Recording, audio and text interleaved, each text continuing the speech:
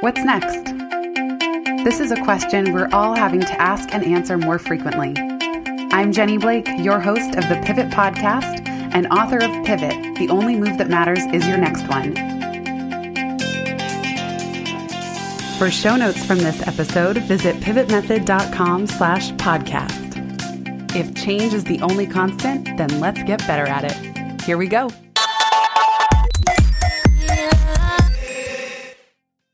Hello, friends. We have a very special guest returning to the Pivot Podcast today. But before we do that, I wanted to give a little extra context. You'll see the title of this episode is The Pondering Method for Rebels. What is a rebel, you ask? This comes from Gretchen Rubin's The Four Tendencies book and framework. The subtitle of the book is The Indispensable Personality Profiles That Reveal How to Make Your Life Better and Other People's Lives Better Too. She created the Four Tendencies quiz, and nearly 3 million people have taken this quiz. Can you even imagine? She says at the intro to the quiz, and I encourage you to take this if you haven't already, it's at quiz.gretchenrubin.com. The intro says, by asking the one simple question, how do I respond to expectations, we gain exciting insight into ourselves. And when we know how other people respond to expectations, we understand them far more effectively as well. We all face two kinds of expectations: outer expectations, such as meet work deadlines, answer a request from a friend, and inner expectations, like keep a New Year's resolution, start meditating. Our response to expectations determines our tendency. That is, whether we fit into the category of upholder, questioner, obliger, or rebel. She then talks about how taking this quiz helps you make better decisions, meet deadlines, meet promises to yourself, suffer less stress, and engage more deeply with others. And also understand the other people in your life and not get frustrated with them, because these tendencies are quite different. And they're kind of funny to understand what they are when you really take the quiz and start to wrap your mind around it. And it can be also a nice shortcut when you're talking to people, just the same way that many people use their Myers-Briggs profile or their true colors color or their astrology, sun, moon, and rising. A little more on each of the four tendencies. The first one is upholder. Their tagline is, discipline is my freedom. These are people who are pretty self-sufficient, self-motivated. They set goals, they follow them. They kind of, in a way, keep to their own tasks that they set out for themselves. I would say I'm a combo of upholder and the next one, which is questioner.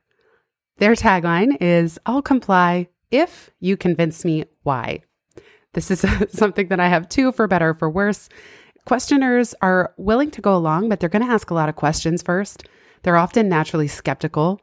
And they're not just going to do something simply because you told them. They are going to investigate, listen to the rationale, and then make their own decision. So they're a little more, I would say, independent thinking and want to be convinced before they take action. The third tendency is obliger.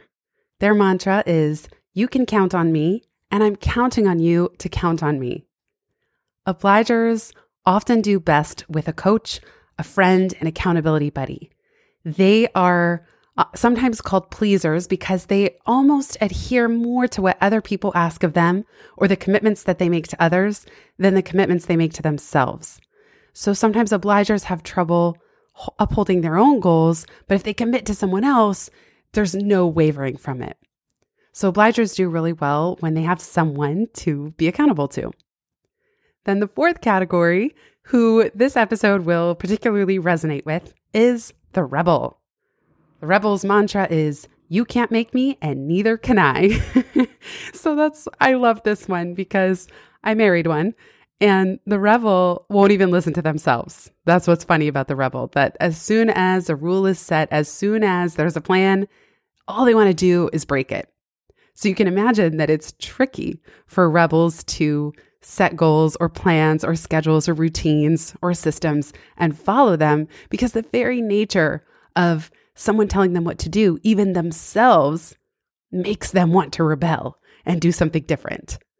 But of course, these are the most creative thinkers of our society because they just simply go the opposite way from everybody else a lot of the time.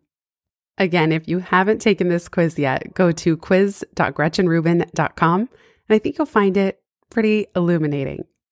The subject of today's conversation isn't necessarily pandemic related, but you might find it helpful to notice which of the 4 tendencies you most relate to, and then use that to think about what kind of support you would most want during this time. If you're an upholder, you might want to create a project for yourself with maybe a 1-month deadline, and you tick away at it every single day. If you're a questioner, maybe you're taking some time to pause and question things that you had previously assumed as true or the must-haves of your way of life and working. If you're an obliger, maybe you're feeling a little adrift or confused or overwhelmed.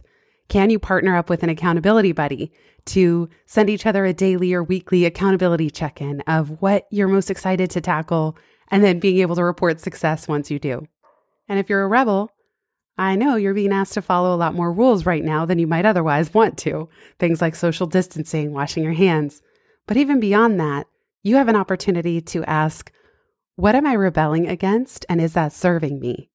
And really figuring out how can you channel that rebellious creative energy towards something that moves you forward and improves your life and transforms you during this time. And then where are you rebelling where it's not serving you? Maybe dropping routines that really energize you and fulfill you. With that context, I'm so excited to jump into this podcast short with our very special guest. Here we go. I am very excited to be here today with my beloved, my husband, Michael Karsuni, for a podcast short. I've asked Michael to come on to talk about his latest innovation, the pondering method. Michael, tell us a little bit about that. For those of you who, first of all, consider procrastination as a blessing, not a curse, there's a way to hack it even more. And instead of just sitting in that liminal space where, your mind just goes places, or where you might encounter either anxiety, latent anxiety, or where you feel that you have to channel this dormant frustration into action, or cleaning the fridge, or whatever activity you do to just postpone the incoming doom of working on something that you want to work on. The pondering method is, I think, pretty effective in gathering all of that energy that is there and giving it structure without frightening yourself. Because, God knows I'm terrified of structure, but I crave it at the same time. That's why you married me. That's true. That's true. I am as taken by Jenny as I am terrified of her, and I guess this is why I love her so much. There's the mystery of what goes on in her mind, but at the same time there's this elation when I see her create and manifest her systems around love. So I digress. Going back to what I was saying about the pondering method, it's just a question of sitting and allowing yourself to think and trace your thoughts and answer your questions.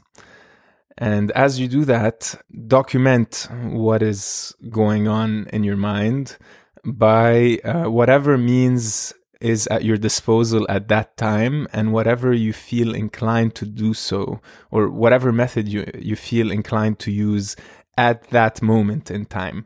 So it's not a question of preparing the space for documentation, because that would be counterproductive for procrastination, because you can't organize procrastination. So if you so happen to feel inclined to write your answers, great. If you want to sketch them out, draw them, do visual research, whatever it is, do so. The point is, at the end of it, you're going to have a collection of thoughts, sometimes linear, sometimes not, that will give you an idea of what's going on inside of you. And that is the pondering method. Sometimes it gets you to solve problems. Sometimes it gets you to flush out extra thoughts or ideas that you might not want to use, but at least you get it out of there and you move forward. One thing that seems important to note about the pondering method is that it might look like you're, quote, not doing anything. Right? It has to. It has to. Okay. So if you're sitting there looking into space or looking into the distance or even feeling bad that you're not producing, in your case, let's say creating art or painting, the pondering method seems a counter to that. And one thing you didn't mention in the list of ways it could express itself that I'm curious about is you even brought up the notion of exercise. How does exercise coincide with the pondering method? So since I was talking about the many media through which you can document your pondering, you can ponder on your body and what it needs. So let's say you really don't want to work out, right? Like you hate yourself, and although your body wants to move, there's something in you that's just not going to let it somehow. So what you can do is just, as Jenny would like to do, talk to it and ponder on what your body wants to do. So then you start a dialogue with your body and slowly but surely find out that, your chest wants to express itself today. So you ask it, you ponder on what that might look like. And slowly but surely, you'll get the answer through movement, through, push-ups, or yesterday I worked my chest sitting on the couch by wrapping the bands around the couch and doing bench, like seating bench presses, incline bench presses, flies, and I had a great workout all by pondering what I should do. And actually, I made a great list of 20 to 30 movies that we are eventually gonna watch, and stacked, as Tim Ferriss would say, my actions so that we don't waste time in sifting through all these streaming apps trying to find what movie are we gonna watch next, Jenny? I don't know. What about this one? What about that one? And then just waste hours and hours on end. We end up watching thumbnails scroll by and all the false starts. It's like the streaming malaise. It feels like there's everything available and nothing's on. I would consider you a rebel in Gretchen Rubin's personality types framework. Okay. There's 4. There's the upholder, the questioner, the obliger, and the rebel. Uh-huh. I'd say you're a mix. Well, you really have a lot of all the qualities. Obliger in the sense that you sometimes do like to be accountable to another person, but a rebel for sure. So what happens when your inner rebel says, no, I don't even want to do the pondering method. I'm rebelling even against that. Well, I would never decide to do the pondering method, because as soon as you do, you're, giving yourself a goal. And as soon as you do that, there's no way I'm going to do it anyways. There's that rebel. Voilà. So if I happen to find myself pondering, I would go with the flow and see where it takes me. And if it stops, it stops. I can't have any expectations around that process, because as soon as I do, there's a system that pops up, and there's no way that I could do that to myself. I would be shooting myself in the foot. Isn't it hilarious that systems bring me deep comfort and joy and ease? I live for the system. Yesterday, somebody said they saw what I do with TextExpander, and they're like, the level of systems thinking in your brain is ridiculous, And then for you, you're allergic. As soon as there's a system or a plan, it's gone. You're gone. I like to feel my way through a system. I'm very big on routines. That's true. You know that. That's true. So it's less about... Actually, systems are very important to me, but it's a question of creating the system to ingrain it as a habit so that I don't have to think about it. And as long as it doesn't get to my consciousness, I'm happy, because I'm just doing it without will. I don't want will to come into play. And I don't think we have will, actually. But that's a completely different talk. We'll talk about it later. Oh, good. Way to lead into the next one. There is no such thing as will. But that's me. That's just my point. Is that part of your Jungian analysis? Absolutely. Okay. Absolutely. Wow. Stay tuned, listeners. I look forward to the episode on There Is No Will. Michael, would you like to leave listeners with any parting words of comfort, wisdom, or an experiment as we close this Pivot podcast short? You know, I haven't meditated in a very long time, and today is day 2 of picking up meditation again. And I must say, meditation is amazing. I always forget how great it makes me feel and how present it makes me feel and how important it is to be present. I mean, I'm very happy to have this recorded so that when I forget, you can remind me of it, Jenny, or something.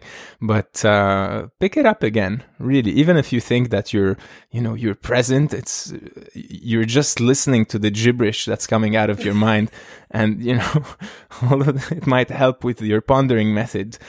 Sometimes it's way better to just be present. So I'm starting this experiment again. I'm gonna meditate twice a day. I'm building it up now. It's just I can't meditate more than 30 minutes a day now, like on day 2, and I'm gonna build it up slowly but surely. But I definitely know that I'm craving it. So let us know what happens with you if you end up picking it up. What a perfect paradoxical pairing for us to end on. Oh, yeah. Meditation combined with the pondering method, which is pretty much antithetical to meditation in a sense. Yeah. It's perfect. That's good. That's what we're all about here, is balancing all sides of an equation. Mm-hmm.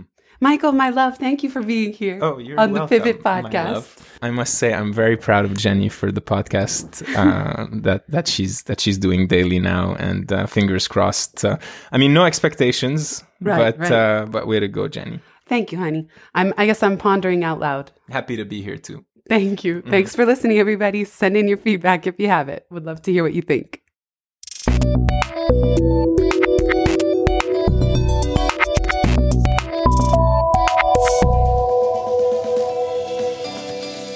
Thanks so much for listening to this episode of the Pivot Podcast.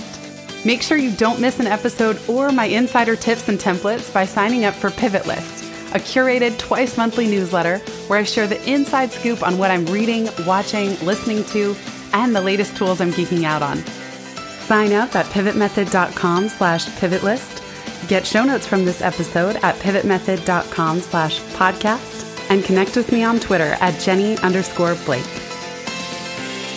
Remember, build first, then your courage will follow. Hasn't it always?